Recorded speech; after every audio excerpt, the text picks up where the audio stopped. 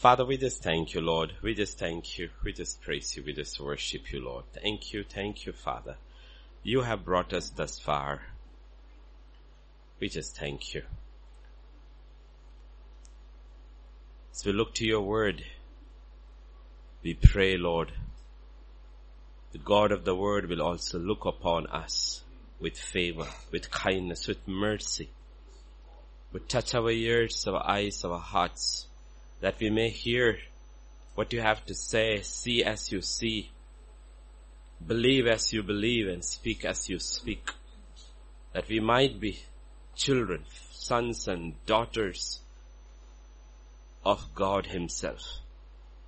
Teach us your ways, show us your paths. We've just come, Lord, every time we gather, we come that we might know you better and become like you more and more, Lord. Change us from within in the image of your Son. For in Jesus' name we pray. Amen, amen, amen. As we study scripture, we study scripture from different viewpoints, different sides, because like we said, it's an examination of our faith. Okay, it's a faith that has to be examined, because a believer's life begins at faith, from faith unto faith.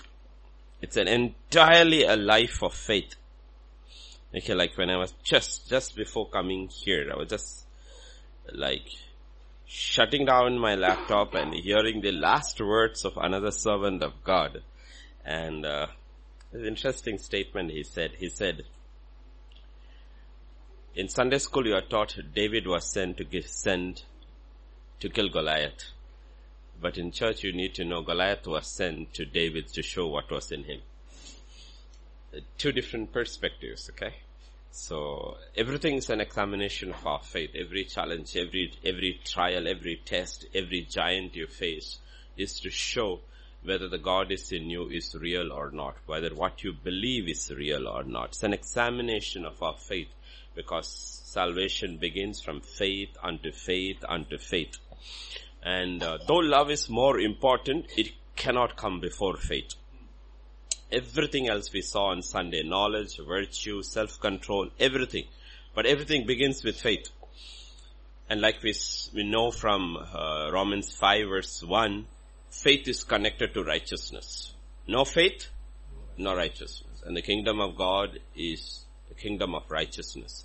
And first thing that God does is He declares us righteous. And where there is no faith in the absolute complete work of Jesus Christ, God cannot declare anybody righteous. We see in Romans chapter 5 verse 2, faith is intimately connected to grace. Where there is no faith, the grace of God cannot flow into our life. And it's the grace of God that does the work of God. Jesus said, have faith in God. So our faith, why do we read the word? Because we believe God spoke this. Okay, God spoke. It's incredible that this God who exists beyond time, space, unimaginable God has spoken to us in this word and just left us with this word and His Spirit, nothing else. Okay, and this is where we get to know God. But to know God, we need the word and the Spirit. That's where scripture says faith comes from hearing. That hearing reveals the person of God. Sunday we saw about dead faith.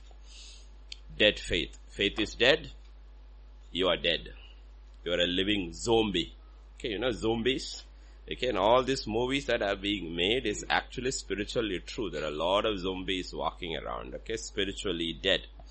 Then we saw certain situations will actually show that we have no faith. Our reaction shows we have no faith. Then very little faith. And when it comes to little faith, we found the obstacles are fear, doubt, worry, and then reasoning, human reasoning. And human reasoning, that's why you see, especially the Western nations, they're not Eastern nations. Western nations, because they were Christian by culture, like most of the kids who go to college become atheists. They don't go to church anymore. Okay, the higher they are educated, the more liberal and anti-Christ, anti-God they become, because human reasoning takes over and takes faith away. Okay, so please remember that it's good to study, but if your studies opposes faith, like I did, not like Pastor Vijay did, quit. It's not worth having a PhD that rejects God. That's a question I had to face. Do you want a doctorate which denies God? And I regret all my life because I can't even take my thesis back. It will sit in a library and it will be quoted by others, and I will pull my hair out all of eternity that I went for something which rejected you, because that's the only way you go in higher education. You have to accept this, okay? But like in his case, it was science and it didn't use those theories. So please remember human reasoning. And then we saw that God says, even you have faith as a little mustard seed, faith as a little mustard seed, how it can work. And we saw on Sunday from 2 Peter chapter 1. We don't have to go there. If we add all these things, keep on adding virtue, knowledge, self-control, all these things, and tighten it with love, we can make our election and calling sure that we do not even stumble in any way, and we can receive a rich welcome. Rich welcome. Okay, rich welcome in the kingdom of God. So all these things are written over there. So, and we also know from the previous teachings that faith keeps its eye primarily on the eternal, but also on the temporary. We are physical beings on earth, so on the temporary. So remember, God is a creator, and because He created us in the physical realm and this material world, He also provides us all the material things which we need. Okay, but because He's a spiritual being, and when we got redeemed, we became spiritual. The spiritual takes over the material. It's not that He's discounting the material. If He was discounting the material, He would have said, seek ye first the kingdom of God and His righteousness, starve and die. He didn't say that. Did He say that? No, He didn't say that. He said, seek ye first the kingdom of God and His righteousness and all these things. So He is accepting, because He created us. He knows that we live in a material, physical world. In 2 Timothy chapter 4 and verse 7, Paul will say, I have fought the good fight. Okay, so please remember, when you think that's this, one of the major contradictions believers face is that they forget this. We like this life of faith, we like this walk of faith, without realizing both involves a battle of faith. Every day it involves a battle. It's a daily battle. Primarily, what are we fighting? Primarily, we are fighting sight. Because the devil uses this material world which God has created, physical earth, and he created a material world in which we walk. So every day he fights and he almost wins with almost everybody or most people to revert to sight. And God says, you have to fight this battle to walk in faith. Remember, sight and emotions are connected. Fear is an emotion. Okay, worry is an emotion. Anxiety is an emotion. Anger is an emotion. They are all emotions. Primarily, they are emotions. Okay, so sight and emotions and flesh, they are all connected. While doubt and reasoning are connected with the soul, with the mind. So he will use the emotions and the mind to get us back to walk in sight. And the man of faith has to fight this constantly. This is only in the physical realm. Please remember, this is only in the physical realm. In the spiritual realm, there is no confusion. James chapter 2 verse 19 says, you believe that there is one God? Good. So there is no confusion there. There's no theological confusion in the spirit. All the demons believe there is only one God, and they are all terrified of God. 2, Revelation 12:12 says Satan knows his time is very short. He knows that also. So there is no confusion in the spiritual realm at all. God says if you were to see the spiritual realm, actually see the realm, you will see who God is and who you see the demons are. And your faith will all fall into place. Okay, they know their time is very less. They know they're going to be destroyed. They know they will go to the lake of fire. They know they will be locked up. They know it all. There is no confusion. So even when Jesus walked on earth, the demons said, have you come before our time? They all know a time is set. Okay, so there is no confusion. Meaning, there is no fight of faith in the spiritual realm. Are you getting it? There is no fight of faith in the spiritual realm. Okay? There is only rest there. God is not fighting anything. He's calm, he's cool, he's resting. Okay? Because Satan is already defeated. He's a defeated foe. So, faith is a journey. It's the only journey believers have. And we need clarity. And clarity comes from hearing. And we need power. That comes from grace. And we need the right reason why we do all these things. That comes from love. Okay, so keep that all in mind. And when you go to Hebrews chapter 10 and verse 38. Okay, we are starting today. So, okay, that's not the, but keep that in mind. Hebrews 10 and verse 38. My righteous shall live by, but if he, अगर वो पीछे हटेगी कि मेरी प्राण उससे प्रसन्न नहीं होगी. That's what. पीछे हटना. Draw back. Meaning, there is no retreat in this walk of faith. You need to understand that in this journey of faith, the progress is only forward. There is no going backward. There is no retreat. There is no going backward in this journey. There is no going backward. You cannot go backward. There is no going backward in this journey. And you cannot stand still either. You have to keep moving forward. It's one of the fundamental facts. When you examine your faith, you may think, yeah, I am okay. I pray, I read my word, I go for all the meetings. That doesn't mean you're moving. Okay, that doesn't mean you're moving. That could also mean you're stationary. Okay, and that is not a position with God. God says you need to move and you need to draw back. Okay, the pictures are all in the Old Testament. Old Testament gives you all these visible pictures. The Pharaoh and the army are snapping at Israel's heels. And God tells them, keep moving. Okay, keep moving. Keep moving. And it's a power of God as they keep moving that will open a way for them. There is no going back.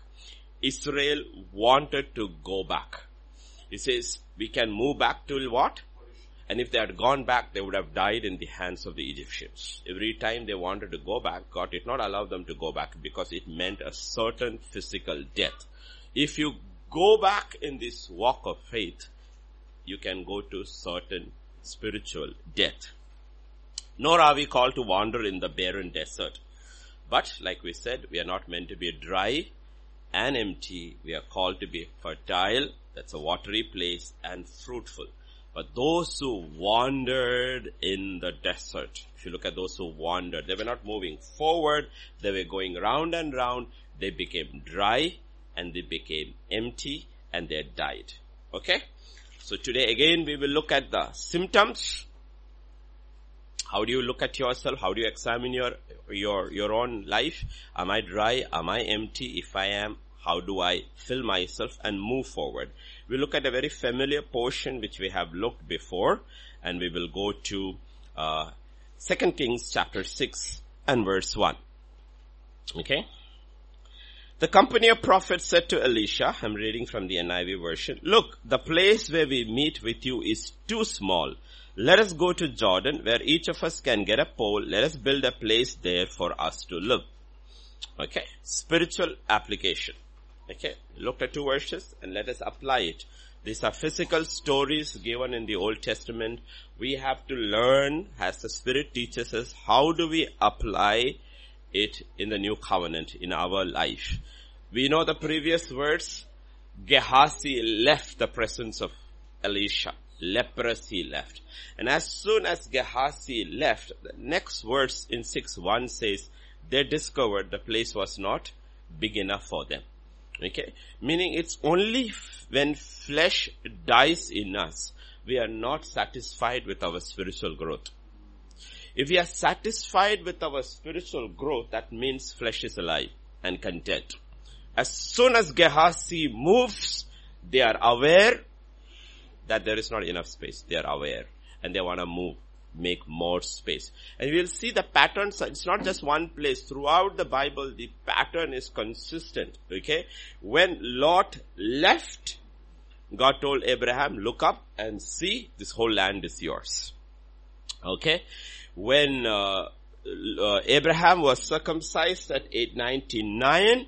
When the flesh is dead, God literally visits him in his tent. He has another experience of, he is growing further. Okay. Then again you see, when Ishmael is sent away, Ishmael represents again flesh in Abraham's life. When Ishmael is sent away, if you read Genesis 21 and verse 22, you will see every time there is a dying of flesh, or a putting away of the flesh, you will see there is a further revelation of God. There is another level of spiritual growth. Yeah, what does it say? At that time. The previous verse was talking the end of the history of Hagar and Ishmael. Okay? At that time, that time, Abimelech and Phicol, the commander of his army, said to Abraham, God is with you in all that you do. Now therefore swear to me here by God that you will not deal falsely with me, or with my descendants, or with my posterity. But as I have dealt... Yeah, that's enough. That's enough. Okay? What is happening over there? Do you see what's happening? As soon as Ishmael is gone, the king of the land in which Abraham is living, the king of the land Abraham and his general come and make peace. Raksha, I want you to sit down. Okay? Down. Don't walk around. Okay? Sit down. As soon as Ishmael is gone, you see the king comes and makes peace with Abraham. All these years. Okay? He's now 100 years or more, 105, 110. We don't know how many years old he is. Let's say 110, 115 years old. As soon as it happens, what happens is the king of the land comes and makes peace. Okay, you're realizing as all flesh dies, God is moving in that place. He has more peace. He's more at rest. Even his enemies who should overpower him come and make peace with him. So you will see the company of prophets, they realize as soon as Gehazi is gone, there is there is space for growth. Okay, so please remember, there is space for growth. You will only realize you are empty, or that you need to grow more when flesh dies. But you will see what they say is, let us go to Jordan. Let's go where? Let us go to Jordan and cut down the trees and make a place for us there. So, if you want to make more space for God in your life, you will have to cut down a lot of stuff. You will have to cut down a lot of stuff and build a place. You will have to cut down. You will have to cut down a lot of stuff. You will have to get rid of a lot of stuff in your life. And until you are willing, okay, it is one thing to understand there is not much space. It is another thing to labor to make that space. Okay, Paul tells these all things very clear to Timothy. Timothy, yes, I know you are a good guy, you are a smart guy, you got a gift, you got everything, but you need to work hard. If you don't work hard on the word of God, you're going nowhere. Okay, salvation is free, the rest is not. Even to the church in Laodicea, God says, buy from me. Buy from me. Okay, buy from me. Okay, the 5 foolish virgins, when the Noah came, they said, no, we cannot share our oil. They said, go and buy the oil, because you will have to go through a lot of fasting and prayer and a lot of stuff if you want your anointing to increase. It is not going to come free like that, because whatever is given free, people never value. Never value. And there are a lot of things of God that comes. To get the 5 books of the Bible, the law, Moses had to fast 40 days and 40 nights, not with the people, but in the very presence of God. And then again he had to go a second time 40 days, and the things of God don't come cheap. Things of God don't come cheap. So let it get very, very clear. If you really, really, really want to spiritually grow, you'll have to cut out a lot of stuff. YouTube and internet and a lot of junk on human stuff. You will have to make a choice. It's a choice you make in your life. And you will have to cut down these things and make space. There's a lot of labor involved. And we know from this story, it is at that point when they were cutting, they invited Elisha. That's the best thing to do. Invite God. Don't do anything on your own, because you can't do it on your own. They invite Elisha. And when they were cutting, the axe head comes off. The axe, we have looked at that earlier. When the axe head cuts off, because yes, you realize, yes, I realize there is empty space in my life. I am willing to work hard. I am willing to get rid. And then suddenly you realize you are aware of your weakness. Okay? The axe head comes off. Until you actually get into spiritual warfare, actually get into battlefield, you are not aware of your weaknesses. Till Goliath did not step forward, okay, Israel thought they were cat's whiskers. It's only when he stepped forward, they all were aware of their weakness. Okay, until you step forward into battle, you will never, okay. If the axe head is gone, your cutting edge is gone, your sharpness is gone, what good are you in the battlefield? Remember Deborah's song? 40,000 soldiers in Israel, not one sword nor one spear. 40,000 soldiers. Okay, what's the point in saying Christians are 3 billion in the world? How many of them really can fight? Numbers wise, we are the largest, yet the most persecuted community on planet Earth are the Christians. Who hold the military strength? The Christians. Who hold the financial chain? The Christians. Everything is in their hands, but they are powerless. Because the church is powerless. If you look in terms of everything, in numbers, in wealth, in military power, everything is in the so-called Christian nations. Yet, powerless. Because if your axe head is gone, so the question is, are we equipped? Do we have spiritual desires? Are we mindful, aware of what God has given us? What God has given us. You know what, that's what happened in King Saul's, Timothy talks about having a form of godliness without power, okay? In 1 Samuel, if you turn to chapter 13, this is what happened to King Saul. 1 year, 2 years, 3 years. 3 years is a testing period. At 3 years, he blew a trumpet. Jonathan attacked, he blew the trumpet. As soon as he blew the trumpet, scripture says in I will read it out for you from verse 5 to 6. As soon as he heard, the Philistines heard. The Philistines assembled to fight Israel with 3,000 chariots, 6,000 charioteers, and soldiers as numerous as the sand on the seashore. That's what happened. They blew a trumpet. And the enemy came. As soon as the enemy came, scripture says the men of Israel saw that their situation was critical. The army was hard pressed. They hid in caves, thickets, among the rocks, in pits and in cisterns. Okay? And some Hebrews even crossed the Jordan to the land of Gad and Gilead. They blew the trumpet, the enemy came, everybody disappeared. Everybody disappeared. That is when they realized they were dry and empty. So dry and empty. Okay, it's only when you actually start to pray, get into this battle, you will realize whether you are dry or you are full. Whether you are empty, you'll only know then. Okay? See, we are not studying scripture. We are studying scripture. We are not studying history. We are not studying history. That you learn in school. Akbar the Great, dead and gone, is doing nothing. Jesus is alive. That's why we study scripture. Okay? So, when you study scripture, we are learning about a living God and we are learning about the tactics of the enemy. You need to know. You need to know who is for you and you also need to know who is against you. Okay? Why were they dry and empty? You know why they were dry and empty?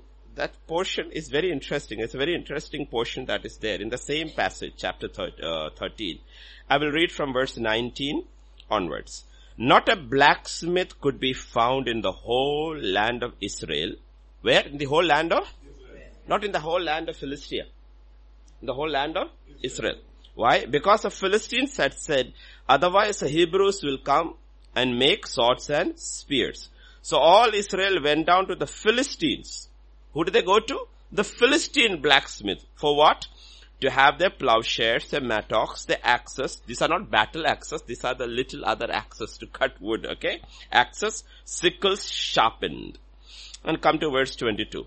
On the day of battle, not a soldier with Saul and Jonathan had a sword or a spear in his hand. Only Saul and Jonathan. So what had happened? The Philistines were very smart. Who are blacksmiths, spiritually speaking here? Blacksmiths are the people God has entrusted in the kingdom of God, pastors and teachers, who train God's people for battle. Who train God's people for battle. The Philistines were very smart. What did they do? They took out all the Philistines. And they substituted the blacksmith. And they substituted the blacksmith with their own blacksmiths. So what are they teaching? These blacksmiths are doing? They are only teaching them to do what helps the Philistines. Meaning they will teach you only about prosperity and not about fighting. All the instruments they are sharpening are agriculture implements. But when the harvest comes, the Philistines take it away. And that's what Haggai, in the book of Haggai, God says, you worked hard, right? You worked hard, right? But you got bags with holes in it. Bags in it. You are neither winning your battles, you got fooled. You got fooled, he says. You got fooled. If the Philistine blacksmiths will only sharpen your agriculture implements, meaning they will only speak to you one kind of a message, which is good for a natural life, but will makes you cowards in the battlefield. Fearful. That's what happens. Fear, worry, doubt, anxiety. You have no capacity to really fight. No capacity, he's saying. That's what happened to Israel. So there are lessons here to be learned. Lessons here to be learned. Okay? So now we go back to 2 Kings chapter 6. What came off? The axe came off. The axe came off. Okay, axe came off. Now here is a prophetic insight. They are planning to grow. They are planning to advance in the spiritual realm, for us spiritual realm. And the prophet goes with them. The prophetic presence is there with them. And when they start removing the obstacles, the first thing they realize is the axe is loose. It comes off. The axe is restored. Spiritually speaking, in a miraculous, supernatural way, it is restored. Okay? Lift it out, he said. And the man reached out his hand and took it. So they have a supernatural encounter. They get the axe back. That is verse 7. And immediately read verse 8. What does verse 8 say? Once when the king of Syria was warring against Israel, he took counsel with his servants, saying, at such and yes. such a case, what does that scripture says? Then the king of Syria, the king of Syria, came to battle. Why is God's word put in that order? It's to teach us, not to teach us history.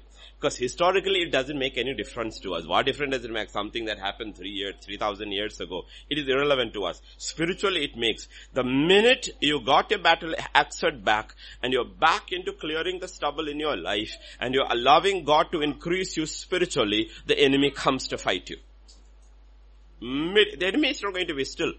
That's why after verse 7, the narrative says the king of Israel came to fight. And you need to know that this is going to happen. Meaning, we keep on telling you, as soon as you're baptized, the battle moves you to another level. As soon as you're baptized in the Holy Spirit, the battle. As soon as you're serious about fasting, the battle begins. Every time you decide to move into the spiritual realm, the enemy comes, the battle will come. And scripture says, what happens is, Israel is being led by a blind leadership. They have no clue how to fight this. But thank God there is a man of God there. The king has no clue, but the prophet has. So verse 9 says, the man of God sent word to the king of Israel. Okay. Israel is being led. Israel in the form of the church is being sent, led by a blind leadership. And they escaped only because there was a man who could see into the spiritual realm. He could see into the spiritual realm. He kept warning. 9 to 10 will say, he kept warning, don't go there, don't do this, don't do this, don't do this. Now that's the only warning we can give. But we are not like in the physical realm. If people don't take that warning, what happens? They run into trouble. They run into trouble. Often we'll say, don't do this, don't marry that one, don't do. But people, If they take it, good for them. If they don't take it, if the king hadn't taken, he would have gone into captivity. But the king listened. So you will see the enemy it's not once, not twice. He warned him many times, and the enemy is mad. The enemy is mad. He says, who is letting them all know all these things? Okay, we are not looking at all that part. We are just studying this portion connected with what we are studying now. How do we come out of this dryness? How do we come out of this emptiness in our spiritual walk? So, Paul prays, give us the spirit of wisdom and revelation. Open our eyes. Here is one man with open eyes who saves a nation. And the nation is not grateful. The nation is not godly. The nation is not anything. But God still loves his people because of the covenant he has made with Abraham. Okay. And we also know after that, when he knows, somebody tells him there is a prophet over there. He sees what you are speaking in your bedroom. He hears what you are saying. He's able to see. He sends a vast army to capture Elisha. Okay. And when that happens, scripture says he's got a servant. This is a sad thing. Elisha has a servant who is walking with Elisha, but doesn't see into the spiritual. He has no revelation.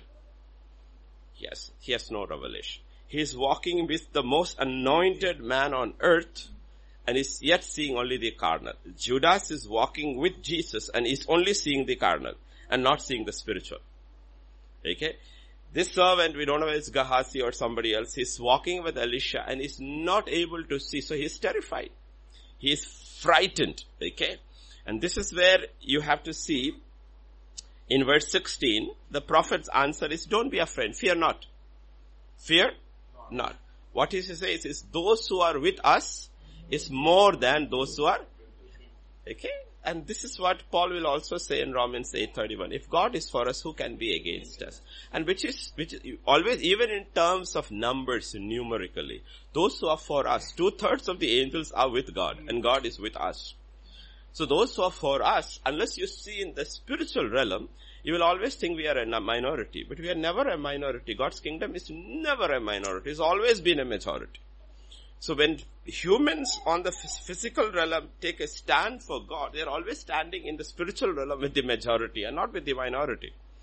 So Elisha says, those who are for us is more, you're looking in the physical realm. I am seeing into the spiritual realm. And he prays a simple prayer. He says, Lord, open his eyes. So that should be our prayer. Lord, open our eyes. There are two things that happen over there. And this is how you learn to fight your battles. Constantly we pray this every day.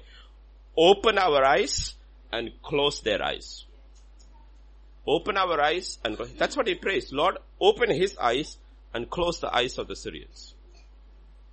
Close the eyes of the Syrians. Okay, I know literally it has happened in my life when I was in difficult situations, moving into places where I was not allowed to move through this checkpost, and I still hear vividly the Spirit of God saying, if I can make blind eyes see, I can also make seeing eyes blind.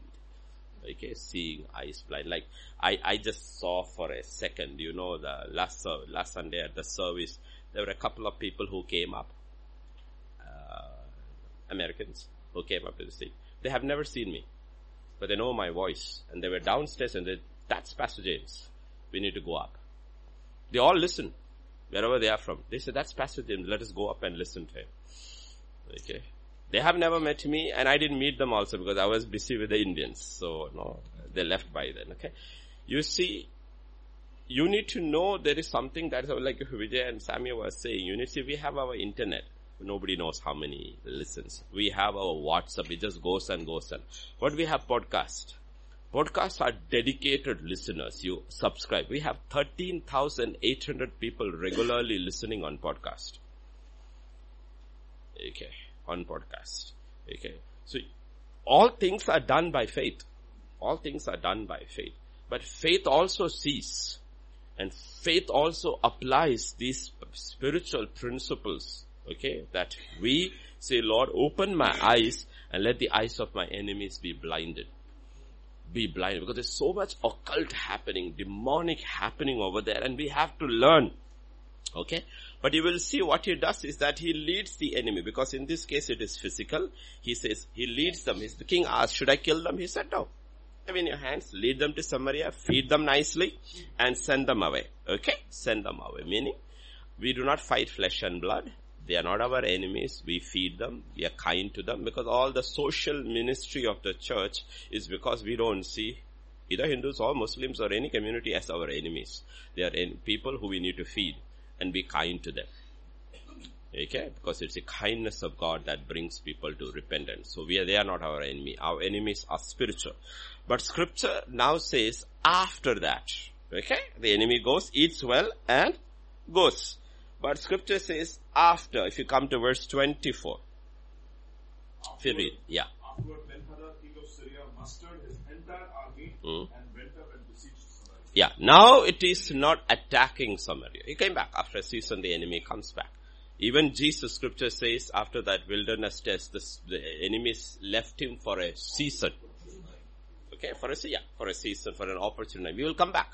Okay, but this time he comes back, attack is different. He's not attacking.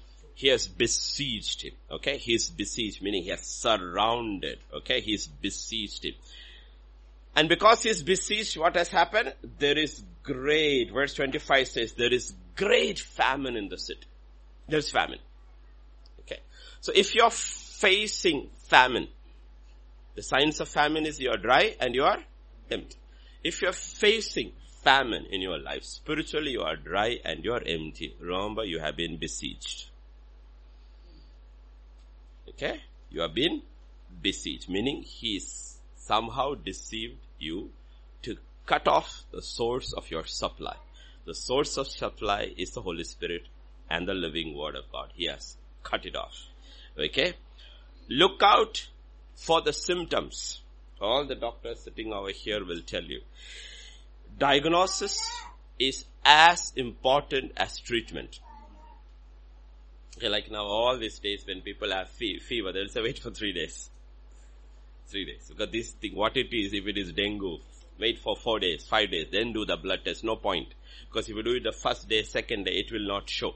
Diagnosis is as important as the treatment. Okay? So when you look at these symptoms, am I dry? Am I empty? Here it says, Ben-Hadad came and besieged, and the result of it was, there was great famine. What is it done? He's cut away their supply. No food, no water. Okay? And diagnosis. Let's look at the symptoms of what happens. Scripture says, a donkey's head was sold for 80 shekels of silver, and a quarter of a cab of seed pods or dove's pods for 5 shekels. 2 things happen over there. That's how you look at the symptoms mentioned over there. Scripture says, in this particular case, how we study and how we apply. The first thing it says, people were eating donkey's heads. Okay. When there is famine, okay. Now you'll say, no, I'm not eating donkey's head. I usually have mutton. But what is donkey connected with in the Old Covenant? It's connected with stubbornness. It's connected. And what did God tell Saul through Samuel? Stubbornness is a sin of iniquity. So the first thing to notice is that when you are besieged, when you are dry and empty, have I become stubborn? Have I become stubborn? Okay, and that's very easy to make out. Everybody knows it's easy. Okay, so have I become stubborn? Okay, stubbornness is very dangerous in God's kingdom. And stubbornness, why has Saul become stubborn? Because he's empty and he's dry. The prophet, the greatest prophet of all time, in his time at least, is coming and pointing his finger at him, and he's still justifying himself. Still justifying himself. He's stubborn in his defense. Not me, the people. And that's the thing. All that is stubborn. Okay, stubborn. And we don't sometimes realize the excuses we make is a sign of stubbornness. Why are you dry? I don't read but no. This one did that, and that one, and this one, and that is the reason. Okay. Why are you so empty? That's one took away my water pot. I called this one to pray, but never picked my call. No. You have to understand how you read stubbornness. Okay, how you read stubbornness. So the first thing you see is when Samaria is besieged. Scripture says they started. That's why these things are, it could have just said that they started eating animal heads. Then we missed the spiritual meaning. Instead it says they were eating donkey's head. On the other hand, if it was written they were eating lamb's head, the meaning changes completely. Okay? Meaning changes completely. And second, what is written over there? Okay? The dove's cap. Okay? Droppings, meaning they are not eating the droppings, but in that droppings will be part of what the dove ate, which is not digested. Okay? So, now why is it written dove's dropping? There are so many birds which eats, because dove symbolizes the Holy Spirit. So you are living in the past activities of the Holy Spirit and not at all conscious about what He is doing today. You are living in the past. The Holy Spirit has already moved from that area and that place. He is doing something new now. With the Holy Spirit, because the Holy Spirit's comparison Jesus Himself makes is with the wind. And one thing about the wind, He said, you don't know where the wind comes from and where the wind goes. All you can do is bend to the wind. If you are stubborn, it will pass you by. If you bend, it will use you. Bend to the wind. I think that's a good title, no? Bend to the wind. Okay. So here what is happening is there are two things that is being mentioned over there. One is stubbornness. Am I stubborn? Two, am I only talking about the past? Oh, I remember in 1964 when God spoke to me. I remember what about the present? What about the presence? Because remember, the Spirit of God does not produce stubbornness. He produces sensitivity. He makes you more and more sensitive to the Word of God. Okay? The Holy Spirit makes you more and more sensitive to the Word of God, so that you are quick to change, quick to repent, and quick to listen, quick to obey. Okay? Quick to obey. Sensitive spiritually, not emotionally. If emotions do not bring change, it is the greatest deception that you see, Esau cried, but he did not change. I don't think anywhere it is written Jacob cried, but he kept changing. Okay, Jesus cried, but he didn't have to change. It's interesting if you look at tears in the Bible. Jesus cried and he never had to change. Esau cried and he never changed, and Jacob never cried. Okay, so please don't confuse emotions with sensitivity. Sensitivity is connected with the Spirit. Okay, sensitivity is connected.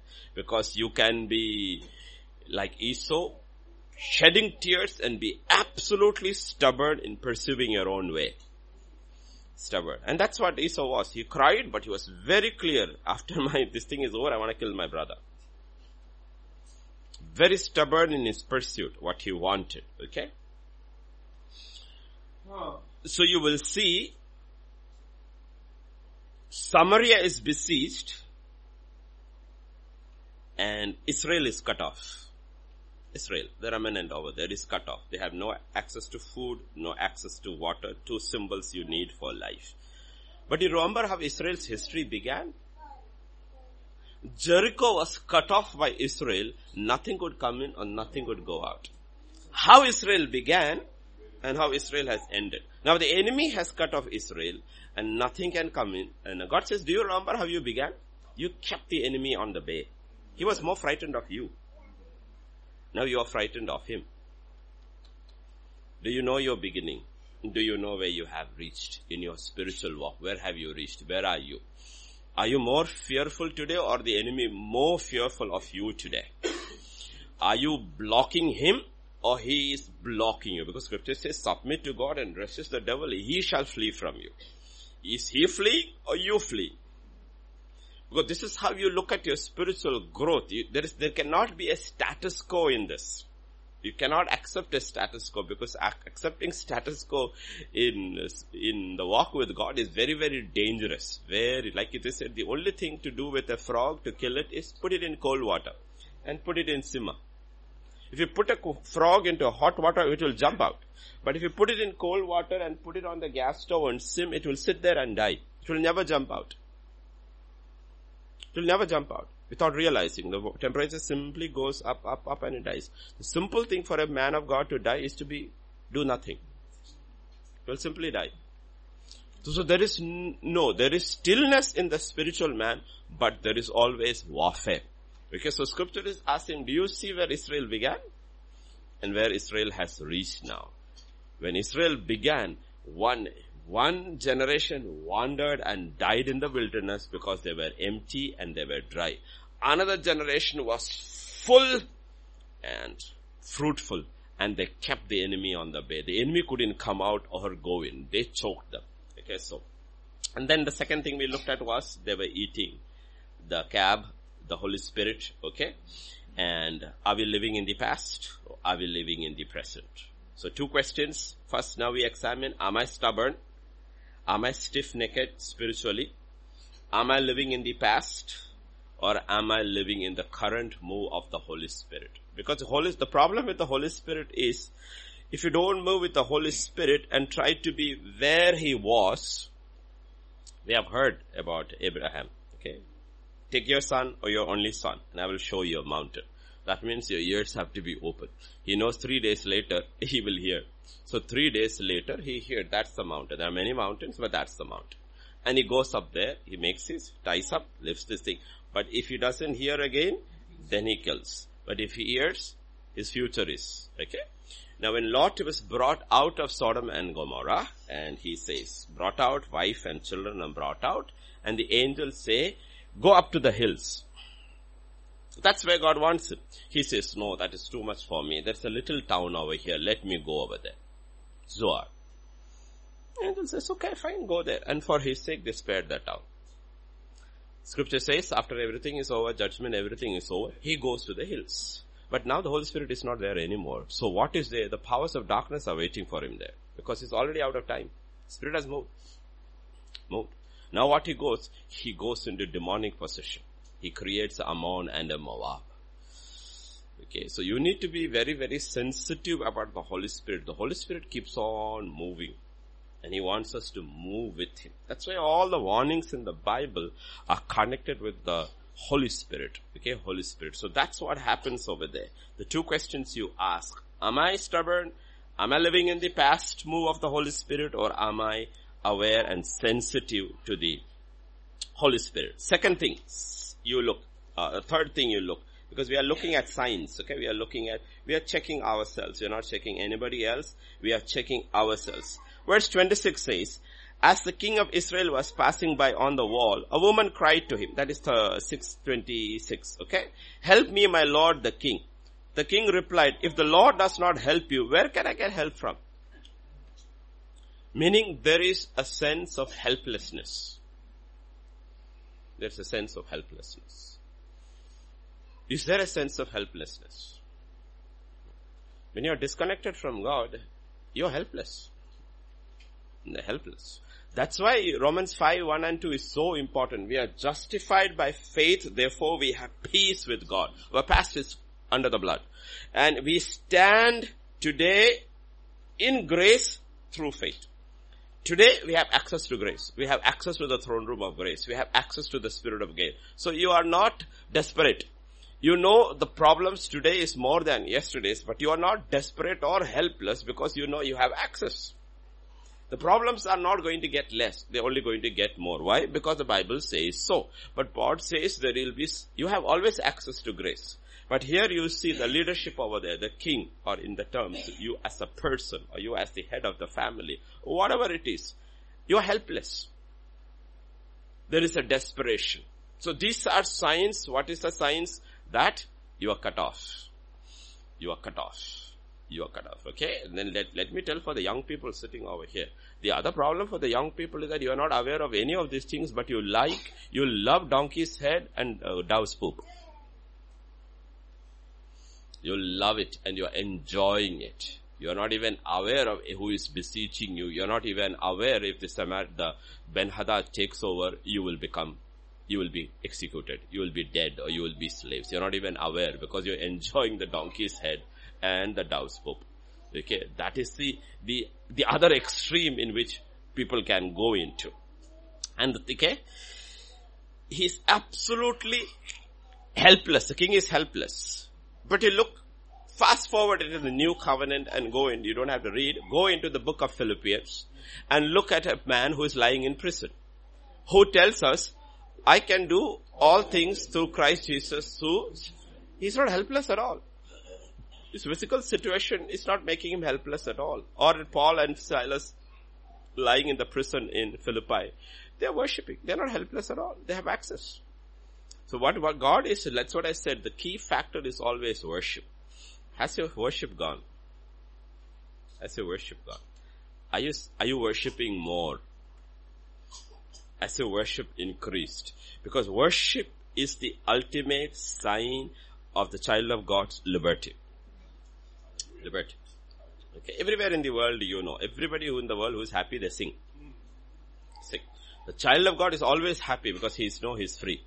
Nothing can the devil do to him anymore. He's free. So you cannot take the soul. That's why God tells Jeremiah, and Jeremiah tells the people, the joy of the Lord is your strength. Because these are old covenant, this thing, but we are talking about the new covenant. Why does your song go? Here, nobody is singing. It's a desperation of the king. Like the king is desperate. He says, I am helpless. I am helpless. And the second sign, he says, what does he say? Where can I get help from? From the threshing floor or the wine press? So what does that mean? Both the threshing floor, that is sign of the flour, and the wine press, both are empty. Neither there is the word, nor there is the Holy Spirit. Both are gone. You read the word, and it is empty. You feel nothing. You shut it. It doesn't affect you anymore. Because the Spirit is in there, and the word is in there. The living word is in there. The living Spirit. So what he says, these are all symbols. The threshing floor or the wine press. So you feel you are dry and empty. Okay? Please remember, look out for these signs. Because these signs are very, very important. Because Jesus said, you will never be tested by anything that is too much for you to bear. And whenever you're tested, you will always have a way. You know what the way is? You know what that way is? You remember 2 Peter chapter 1 we read on Sunday morning. He has given us his exceedingly great promises through which you partake of the divine nature of God and escape the corruption that is in the world that comes through. So when you are facing trouble, and yes, you realize you have been besieged, but the Holy Spirit brings you a living word as a promise, and you stand on the promise and you're free. Stand on the promise. That is how scripture works. The Holy Spirit brings us. That's what Jesus is in the wilderness. He's hungry, thirsty, 40 days, and he's being tested. If you are the Son of God, immediately the word of God comes as a promise. Man shall not live by bread alone. That's how you know. It's God who allows this siege to happen so that he can test us. That we will not go in the way of all flesh, that we will have a living promise. We hold on to the promise, we confess the promise, we sing our way through, and like Paul and Silas, they sang their way out of the prison. They literally sang their way out of the prison. Okay, that's how you do. And they have no promise. Absolutely, they have no promise. You will see they have no promise. And you come back over there, and you will see they have no promise.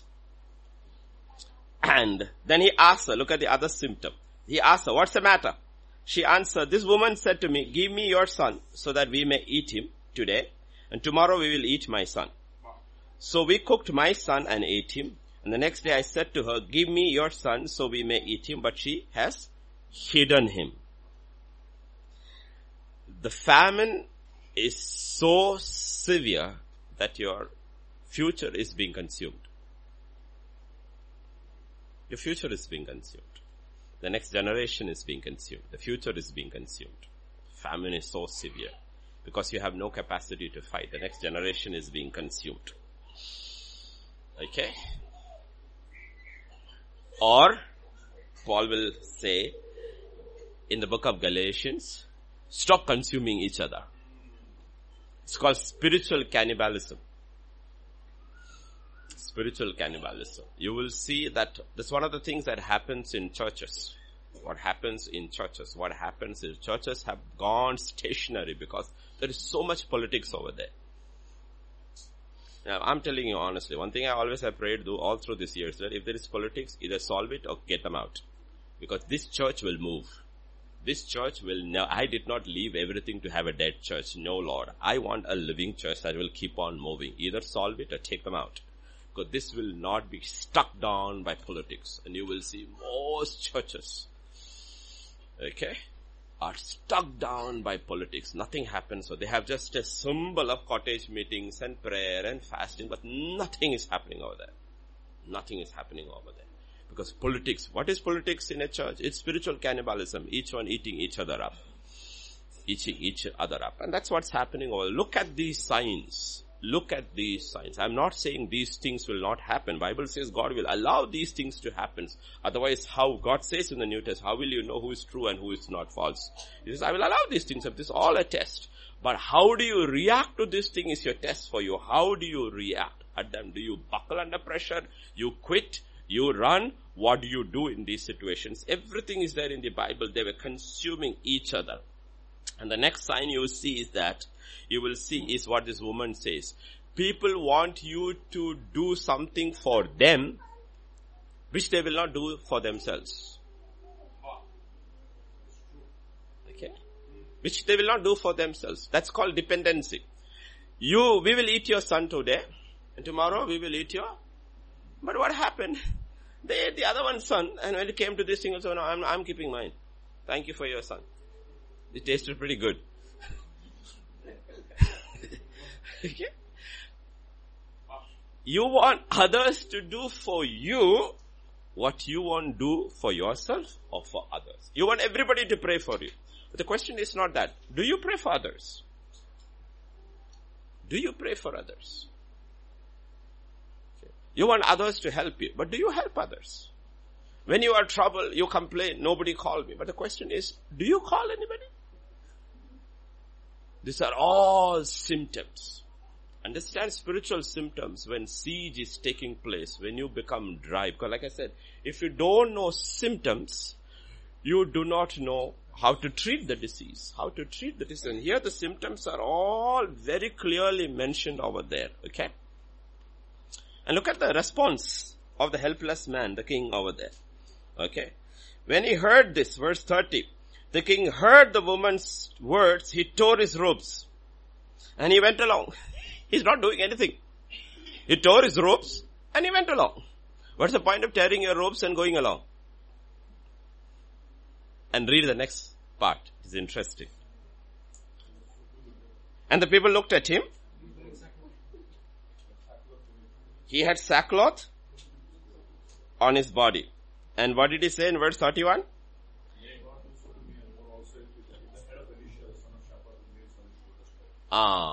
He said, let the Lord do to me what I am planning to do to Elisha. I'm going to take his head off. You tore your robes. You've been wearing sackcloth with a sign of mourning. Mourning and murder in the same man. Did you see that? It's a contradiction. He's mourning, meaning he's got sackcloth. That's only when the people realized he's got sackcloth underneath. Because sackcloth in the Old Testament is a sign that you're mourning over what is happening. But what's in your mind? Murder. That's what Paul talks about Timothy. In the last days, perilous times will come where people will have a form of godliness, but no power. He's got a sign of mourning, but he's got anger towards the man of God, which is interesting. Ahab's anger was directed at Elijah. This king's anger was directed at Elisha. And none of these people are responsible for anything that is happening. Now, contradiction, what we say in English is misdirected. Your anger is misdirected. Okay? How do you know? Watch your words. I don't care. I don't care. Okay, now we can't kill anybody, but we say it. I don't care. And with our tongues, we have murdered. And we end up dry and empty. Okay? And then we look at the next verse, which is interesting. I love that verse. What does it say? That's enough. Loudly, Pastor Vijay. You have a loud... And that's enough. Elisha was sitting. And his elders were sitting with him. Did you see that? In the midst of all this, army has besieged the city. The whole city is in chaos.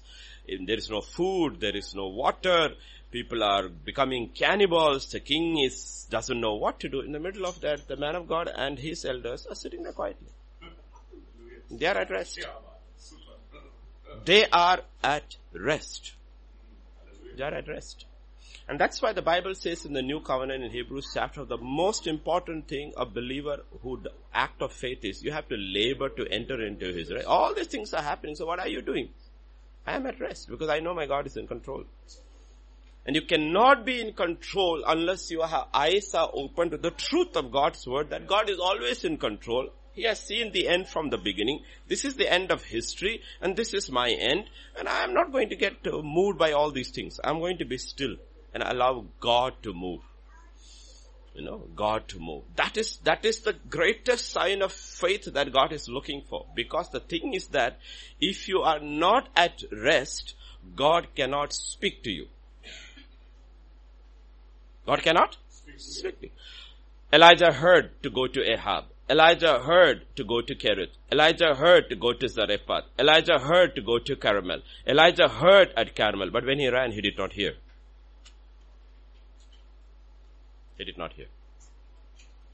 Whenever he was at rest, he heard clearly what he should do, what he should do, what he should do, what he should do. But when he was restless and he ran, he didn't hear. He did not hear. And then angel had to come and wake him up, feed him, drink, sleep, rest. And they said, go walk 40 days. You need a 40-day therapy before you can hear. Okay. 40 days, literally detoxing. 40 days in silence. He had to go up there and then God had to speak to him in a whisper a man who heard very clearly before he could hear. So God says, if you want to hear in all your, it's a labor. The greatest labor a child of God is to be still. Is to be still. Look at is to be still. We can hear, they are at still. Elisha is still. He is sitting and the elders are sitting. That's why scripture says God's children are seated with Christ in the heavenly realms. Now I know it's an old illustration which I gave you, but let's recap it once again. If you were to go, let's say for Hyderabad, if you were to go to high-tech city and all, you see these huge, massive buildings, 20 floors, 25, I don't know what is the highest in Hyderabad, and Mumbai has high, New York has higher and all that. All that looks so huge until you take off in the plane. Then you take off in the plane and you go higher. All this start looking this size. Smaller and smaller and smaller and smaller. And God says, unless you know in your spirit to be seated with Christ and look down, your problems will always be big. I can't do anything about it. When you're seated with Him, you will realize how tiny they are. Not because where you are seated, but with whom you are seated. With whom you are seated. With whom you are seated. And that's what He's talking about. They are seated. Why is Elisha seated? Why is he not moved? Because they are actually after him. The first head the king wants is Elisha's head. It's not the king's head. It's Elisha. This is the troublemaker here. Ahab was not searching for everybody. Ahab was searching only for, there were 7,000 others who had not bent their knees to Baal. 100 of them were there in a cave hidden by Obadiah. So another 6,900, we don't know where they were. Ahab wasn't after anybody. He was after one man who could see into the spiritual realm, who was connected with God. So there could be so many people around. The devil is not after them. Because they are not a threat to his kingdom. His threat to his kingdom are those who are connected with the Holy Spirit and moving with him. Because he knows they are. So Elijah is dangerous. Ahab is after Elijah. This king is after Elisha. And he sent an entire army to get one man. And now he has besieged the city. Okay, so there, be still. And what does scripture say? He's sitting there quietly, and let's leave that portion, okay, about what the king's attitude, and Elisha already sees what the servant messenger will say. Okay, look at 7 verse 1. But Elisha said, hear the word of the Lord. Yeah. You see, in the midst of all this conflict, all this, what you realize is that through it all, nobody went to Elisha. Nobody went to Elisha. The king did not send anybody to Elisha. What should we do? And the messenger is actually going with a threat. With a threat. And Elijah told his elders, all of you, when he comes, hold him down. Hold him down. Okay. That's what he actually says. He says, hold him down. Okay. And then he says, here, this is the word of the Lord. He has the word. That's a word. He says, you don't have to be afraid. He says, there is a word. He says, hear the word of the Lord. He says, hear the word of the Lord. This is what the Lord says. About this time tomorrow,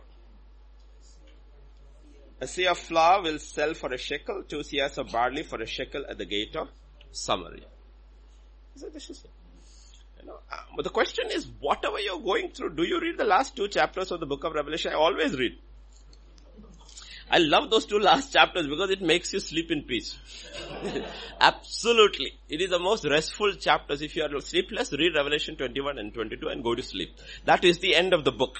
But the Bible is a very interesting book because it begins by saying, in the beginning God. Hallelujah. In the beginning you were there. You started all this. In the end come Lord Jesus. Thank you, Lord. So he began, he will come back and finish it off. Okay, so it gives you incredible peace. Okay, it gives you incredible peace. And then the question is, when the word of the Lord comes, do you believe? Do you believe is the question. The question is, the word of the Lord comes. Be still, move on, don't worry, I'm taking you. Don't doubt, don't reason, don't be anxious, get rid of this, get rid of that, take this, hold on. Whatever the word of the Lord is coming, question is, do you believe? Do you believe? And read the next verse, Pastor Vijay.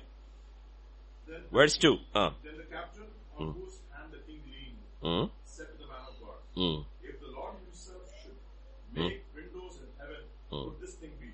But he said, you shall see it with your eyes, but you shall not eat. Okay. So who said this? What is it written? Who said this? The man whom the king was leaning. Read that properly. Yeah. Then the captain on whose hand the king leaned said to the man of God. So the next question is, whose arm do you lean on? Whose arm do you lean on? That's your friends who you lean on. Your closest. Whose arm do you lean on? The one you lean on is the counsel you receive on earth. Whose arm do you listen to? Whose arm do you lean on? It's a question.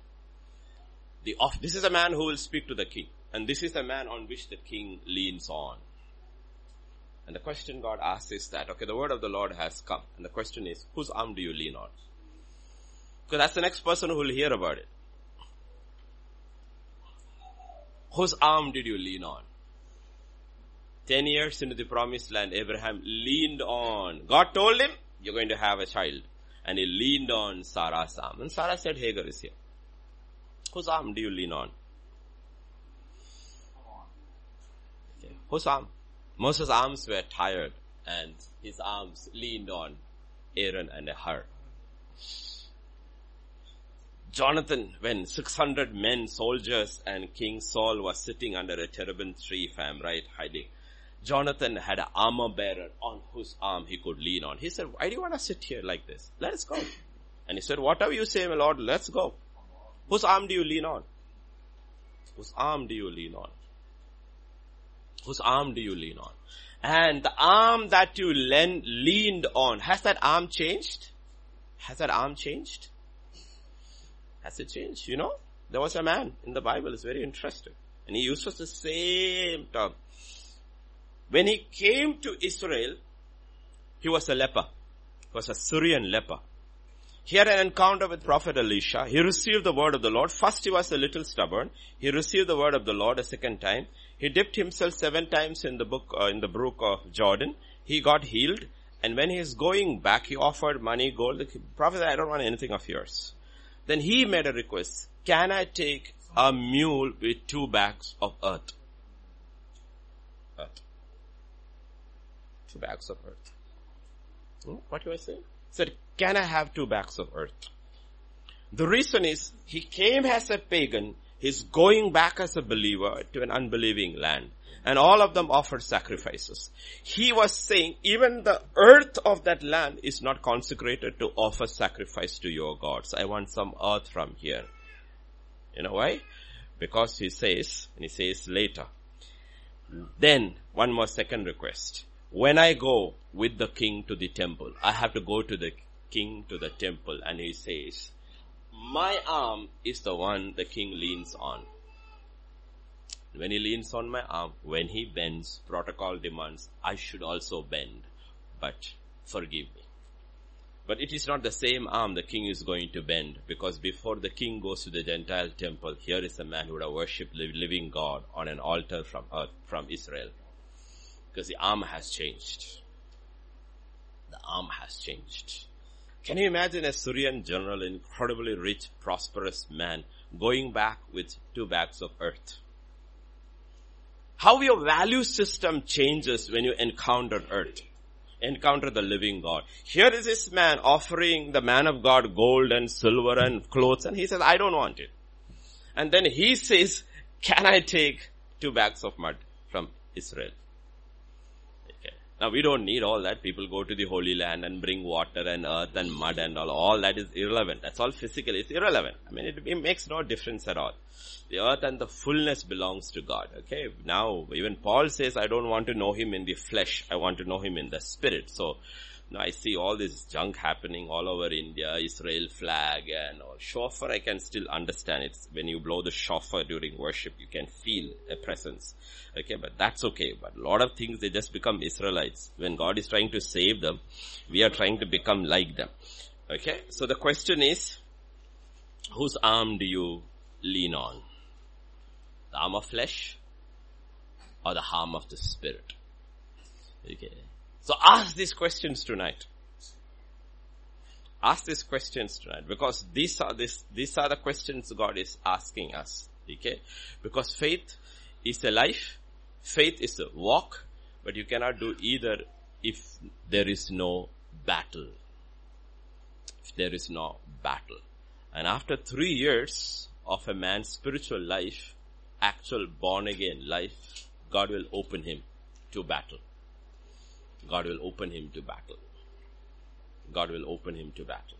He will open him or her. He will open him to battle, because to see whether so that you and I know where our faith is. And then from there the battle continues and continues and continues still. And at some point in our life, at the end, like Paul said, we should be able to say, I fought the good fight. And you need to realize the fight is good. The fight is a good fight, because these are battles we fight against powers of darkness. So the first thing you have to look is that, is my axe sharp? Which blacksmith do I go to? Who is my blacksmith? Does he only sharpen my instruments of prosperity? Or he makes my axe into a battle axe? He tells Israel, you are my battle axe. You are my battle axe. There are 2 axes, one to cut wood and one for battle. He says, you are my battle axe. So who do I go to? Second thing, when the siege happens and God allows a siege around my life, am I stubborn or am I sensitive? That's the first thing to ask. Am I stubborn or am I sensitive? Am I going in my own way, still justifying, or am I sensitive? Lord, why is this happening? What do you want me to learn? Where do you want me to change? How do you want my word life to change? How do you want my prayer life to change? How do you want my life to change? Third thing, am I living in the past where the Holy Spirit once moved? I can think of where God moved in my life, but there is nothing. Present is absolutely dry. Am I living on dove poop? What the Holy Spirit has rejected, not digested, but rejected out of his system. Am I living on it? Okay. Third, fourth, am I desperate? Am I hopeless? Am I helpless in that situation? Am I helpless? Am I consuming my future? Have I become a spiritual cannibal in my house? That's what happens when dryness comes. Husband and wife start eating each other up, biting at each other. It's a sign of spiritual cannibalism. Okay, spiritual cannibalism. So when God says you are supposed to complement each other, okay, that you are supposed to be leaving and cleaving and becoming one, they're becoming multiples. Okay, they're tearing each other into pieces. Pieces are lying everywhere. Okay, God says no. Okay, no. He says no. He says come together, become one, because there is unity in that. And then the next thing you see is the threshing floor is empty, the winepress is empty. And then you say you have a sign of mourning, but also the murder in the heart. Mourning and murder doesn't go together. Okay, mourning and murder doesn't go together. And your anger is misdirected. You are angry at people because you are angry at God. He's angry at Elisha because he's angry at God because they think God is your servant. A lot of people think that, why is God allowing all this? As if God is supposed to serve you. You are supposed to serve God. You are supposed to walk in righteousness. People get very mad at God. Okay, it's because your whole, and then they can't show it to God, so Hindus of course show it to God. At least Bachchan used to do in his movies when he didn't get his answer. Bang! He used to do the bell and walk out, okay? He used to do that in the mandir. He was just showing his anger off, okay? But we also do in different ways. And finally you see, he's at rest. The prophet is at rest. The man of God is at rest. The woman of God is at rest. Therefore they have a word. Unless you are at rest, God cannot. He wants you to bring out of the situation. And what brings you out of the situation is the living word. Living word. And you hear the word. So one of the primary things people of God has to do is labor. Not to make money. Labor to enter into his rest. Every day it's the first battle.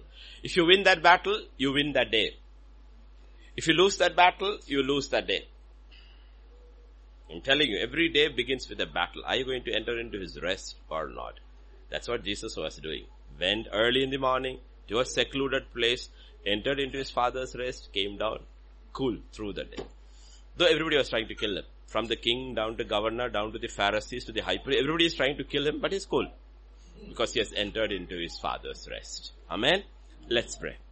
Father, this evening we just come to you, Lord. We just thank you. We just praise you. We just worship you, Lord. This is a constant check of our own, a spiritual checkup, Lord. Oh, Father. Because your people who hear, all of us, if we are dry and empty, we need to come out of this dryness because it is not meant. This dryness should be only for a season.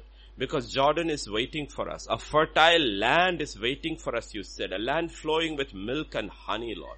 They were not destined to wander in that wilderness all their life, oh God.